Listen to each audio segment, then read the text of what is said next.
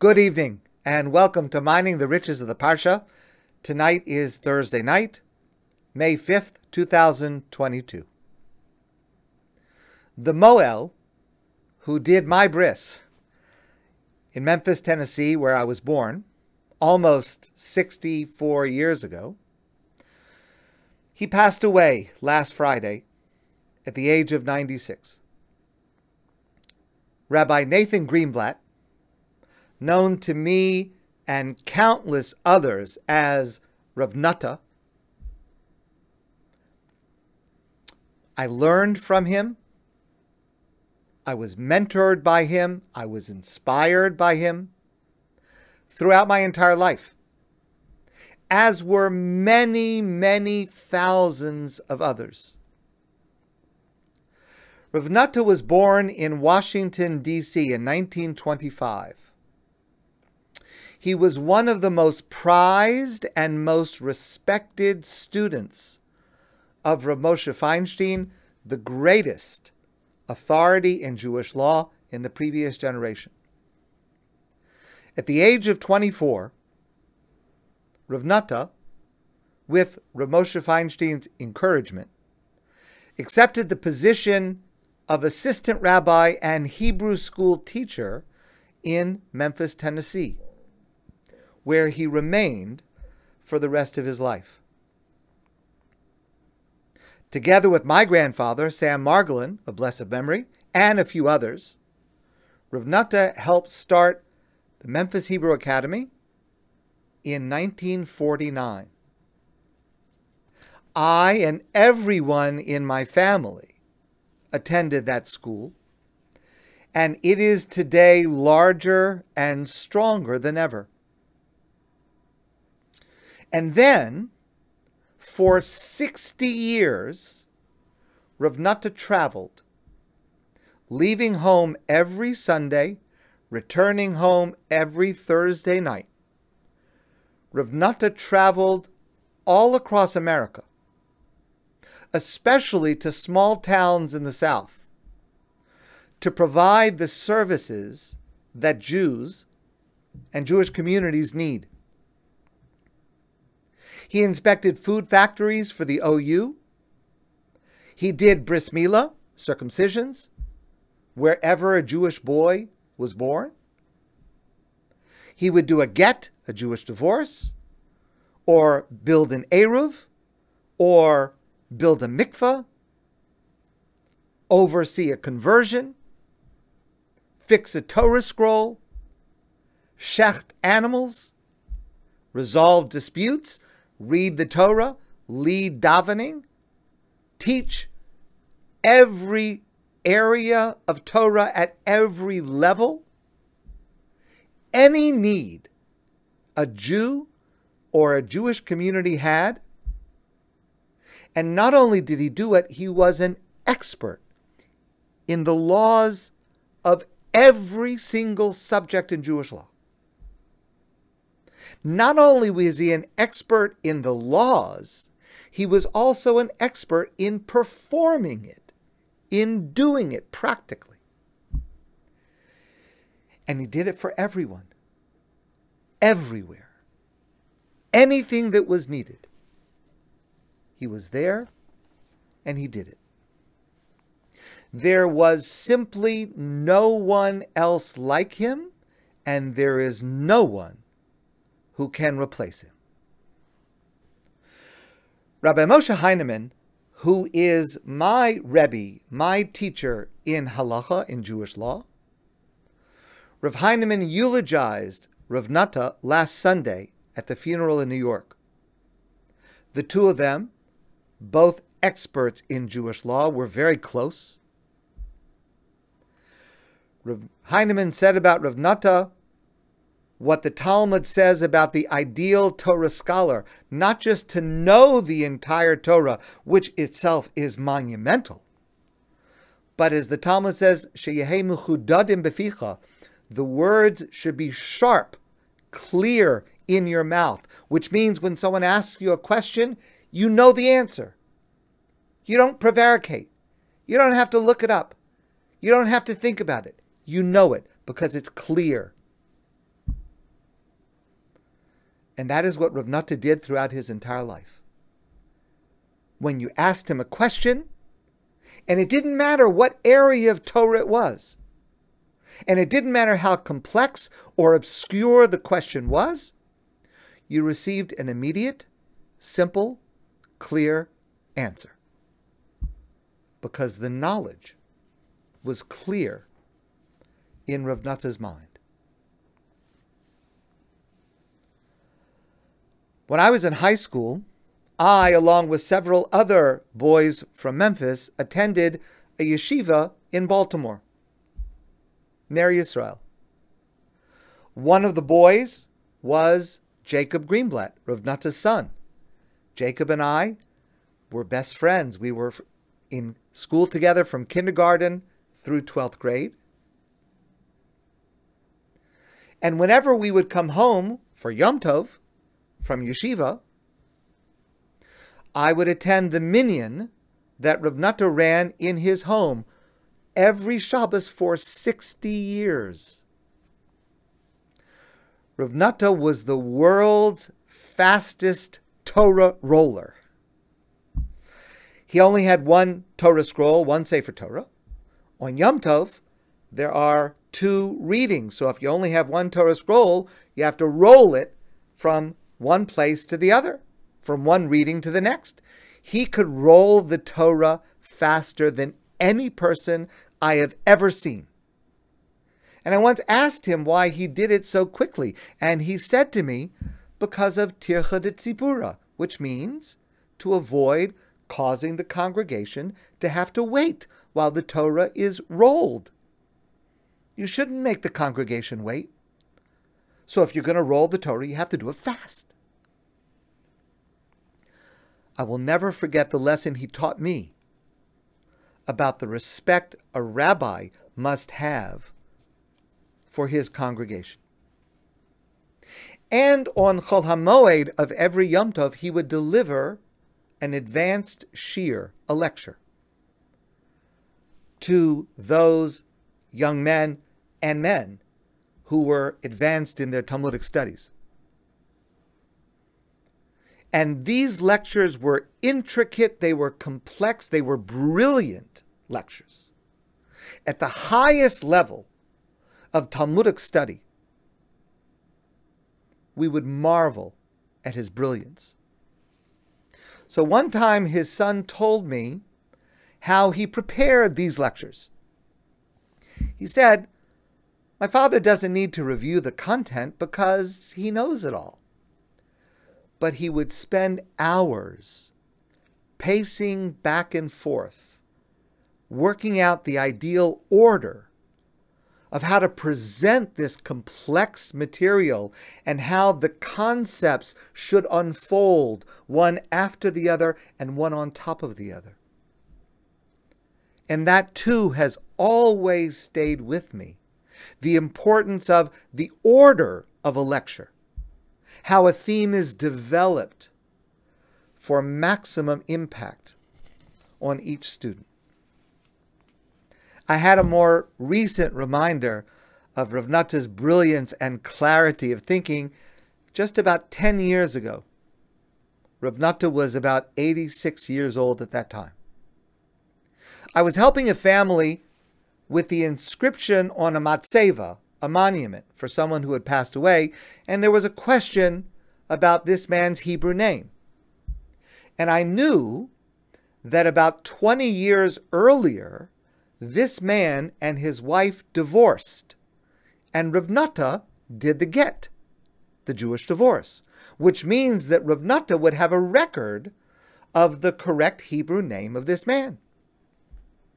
So I called Rav Nata, and he said to me, "Yes, I remember. I have the paper at home. I'm traveling now.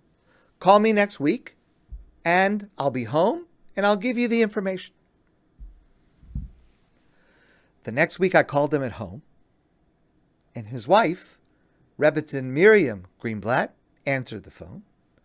I asked for Rav Nata, and she said to me, "He's out doing an errand, but call him on his cell."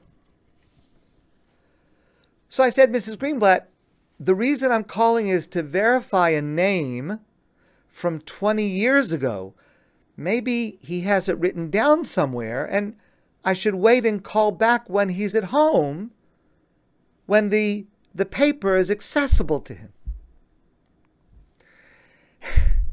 And she said to me, she said, "Michael, if my husband said to call back in a week, he doesn't need to check any paper.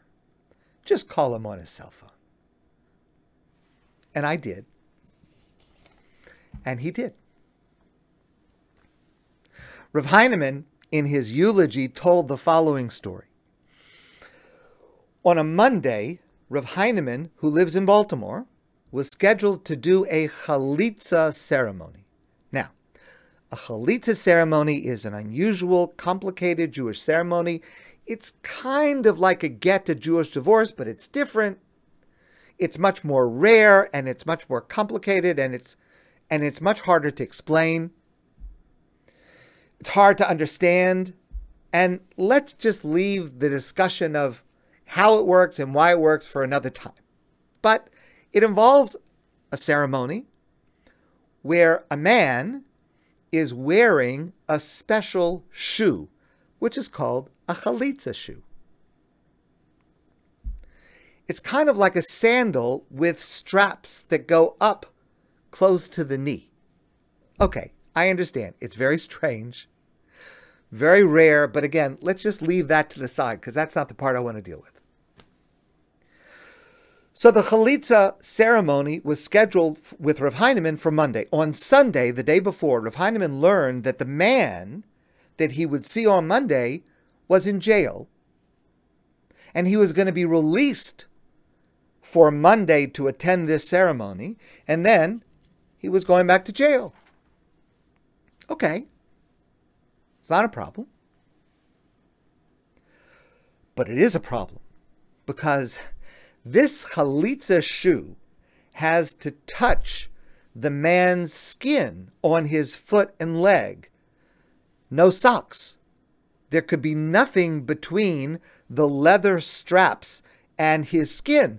But this man would be wearing an ankle bracelet with a GPS tracker to assure that he would not escape. So how could Rav Heinemann do chalitza with this ankle bracelet in the way? Now, Rav Heinemann, who, as I said to you before, is also an expert in every area of Jewish law, Rav Heinemann had never encountered this particular problem. But who could he ask? Who would know how to answer this question? And the only person he could think of that could possibly answer this question was Rav Nata. Because Rav Nata did more of these rare ceremonies than anybody else in North America. He is the world's expert in chalitza. So Rav Heinemann, on Sunday, called Rav Nata, explained the situation to him, and Rav Nata said, "That's a difficult question. Call me back in 3 hours, and I'll give you the answer." Now, okay, 3 hours. But Rav Heinemann couldn't understand. Rav Nata knows everything. Why does he need 3 hours? He had to have known the answer right away. Okay. Rav Heinemann called back after 3 hours. And Rav Nata said to him, "First, I went to the jail to see what this ankle bracelet actually looks like. Maybe it's loose enough that you could lift it up so that it is not interfering with the strap and the skin. But they wouldn't let me into the jail. And they told me I had to go see the police. So I went to the police station. They wouldn't let me in either, but they told me I would be able to find out the answer from a judge." But where do you find a judge in Memphis on a Sunday afternoon? Finally, Rav Nata found a judge who told him that he could request a wrist bracelet instead of an ankle bracelet, avoiding the problem. And that is what Rav Heinemann did the next morning.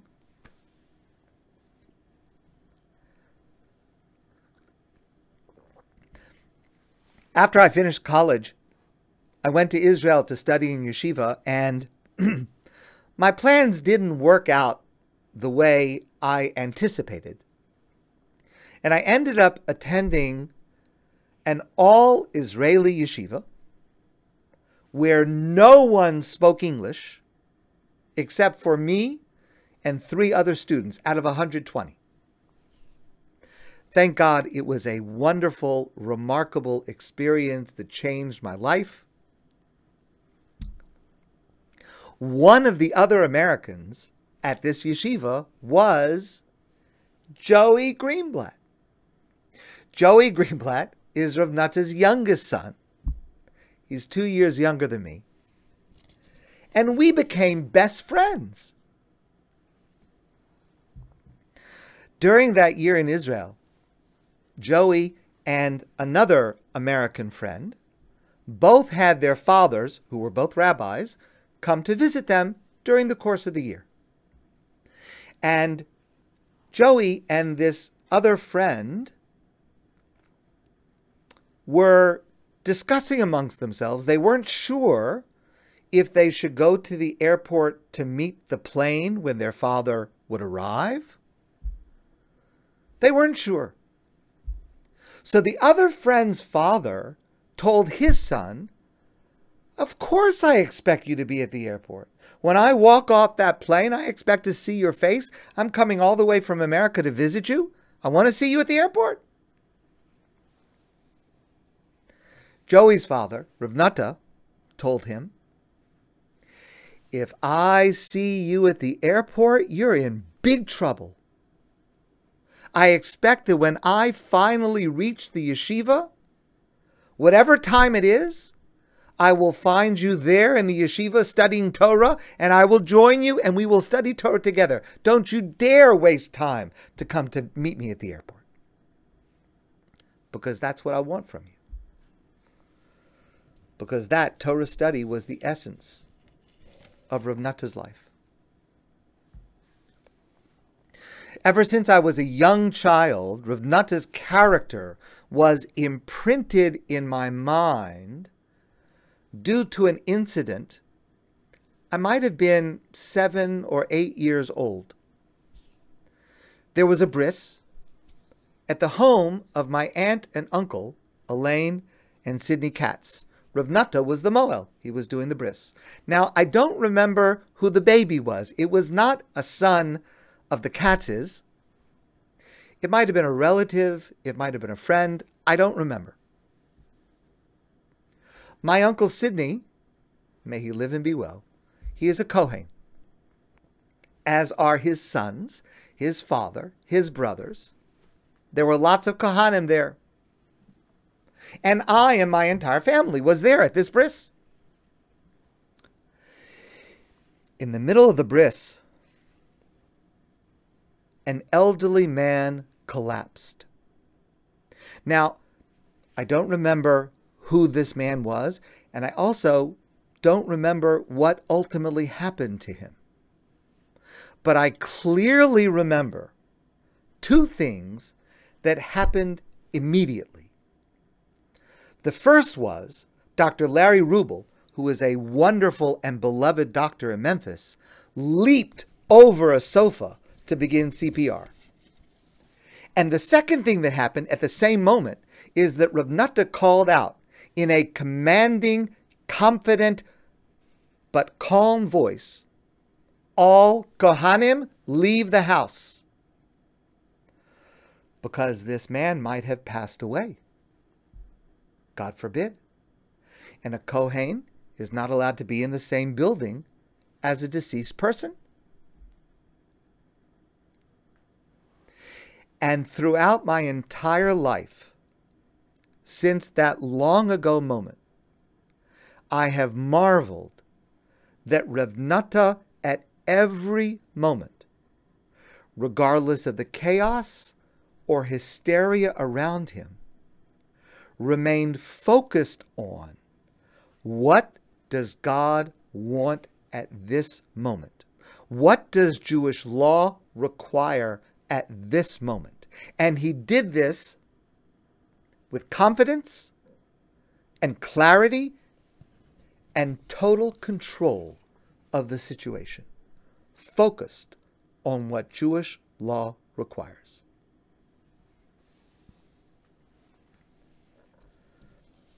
The greatest influence Rav Nata had on my life was during the 4 years that I served as the rabbi in New Orleans, Louisiana. It was our first rabbinic position,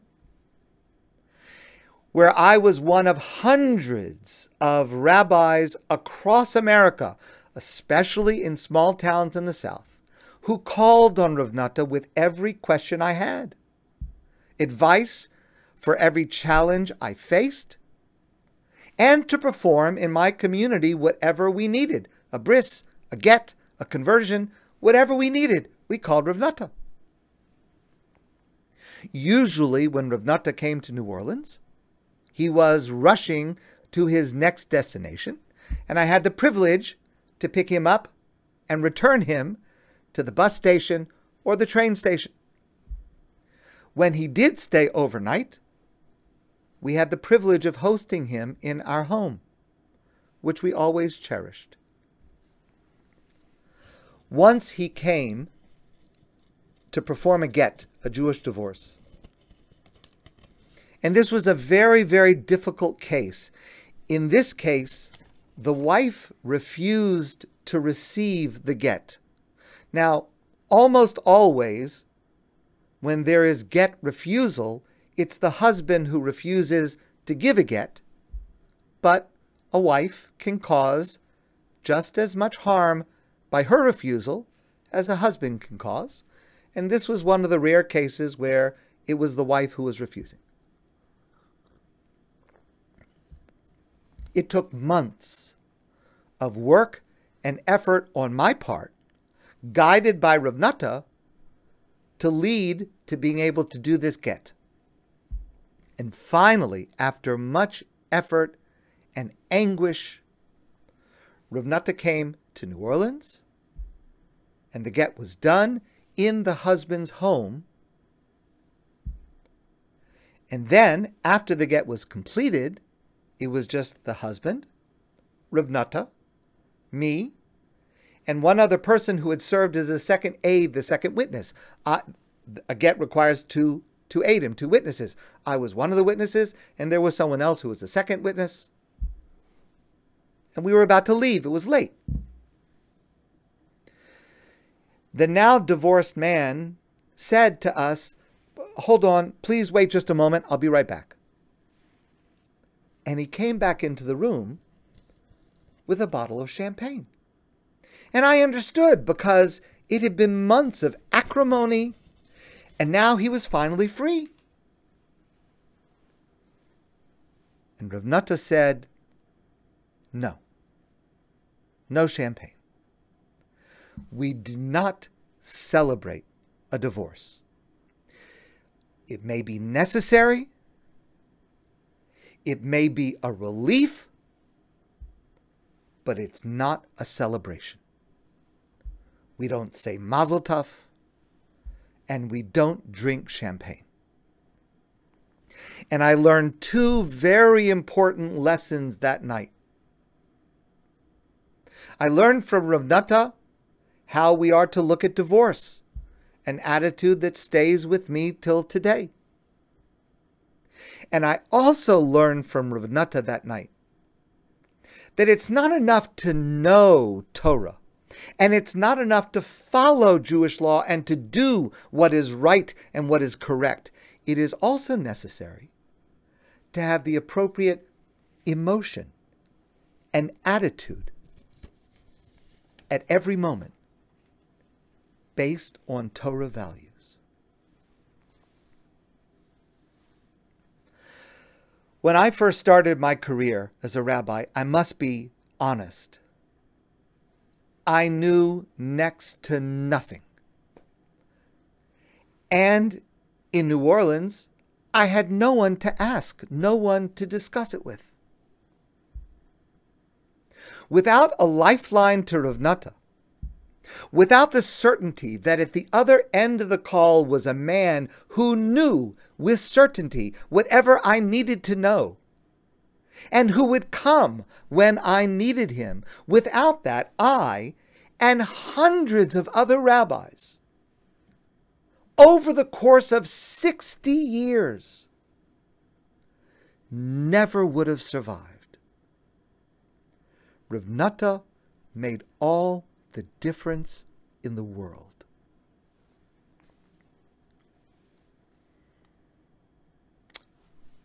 I want to share one last story.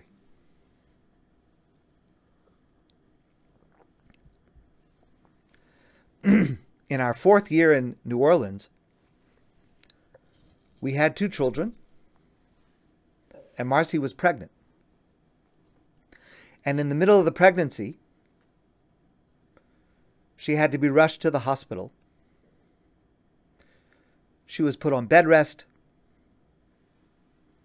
She was back in the hospital several times. And finally, our baby died. And Marcy had to deliver this, our deceased child. I've shared this with some of you before. We lost our baby just before Rosh Hashanah. And obviously, that holiday season was dark and painful for us and our family. On Erev Yom Kippur, the afternoon, just hours before Yom Kippur began, the phone rang in our house. And Marcy picked up the phone. Is this Mrs. Whitman? Yes. This is Nata Greenblatt. I heard what happened. I'm so sorry for your loss. And I pray that God will give you the strength to be healed physically and emotionally in the coming new year. That the great Rav Nata Greenblatt, on that most busy and important day, just before Yom Kippur begins, that he was thinking of us, that's a gift we will never forget.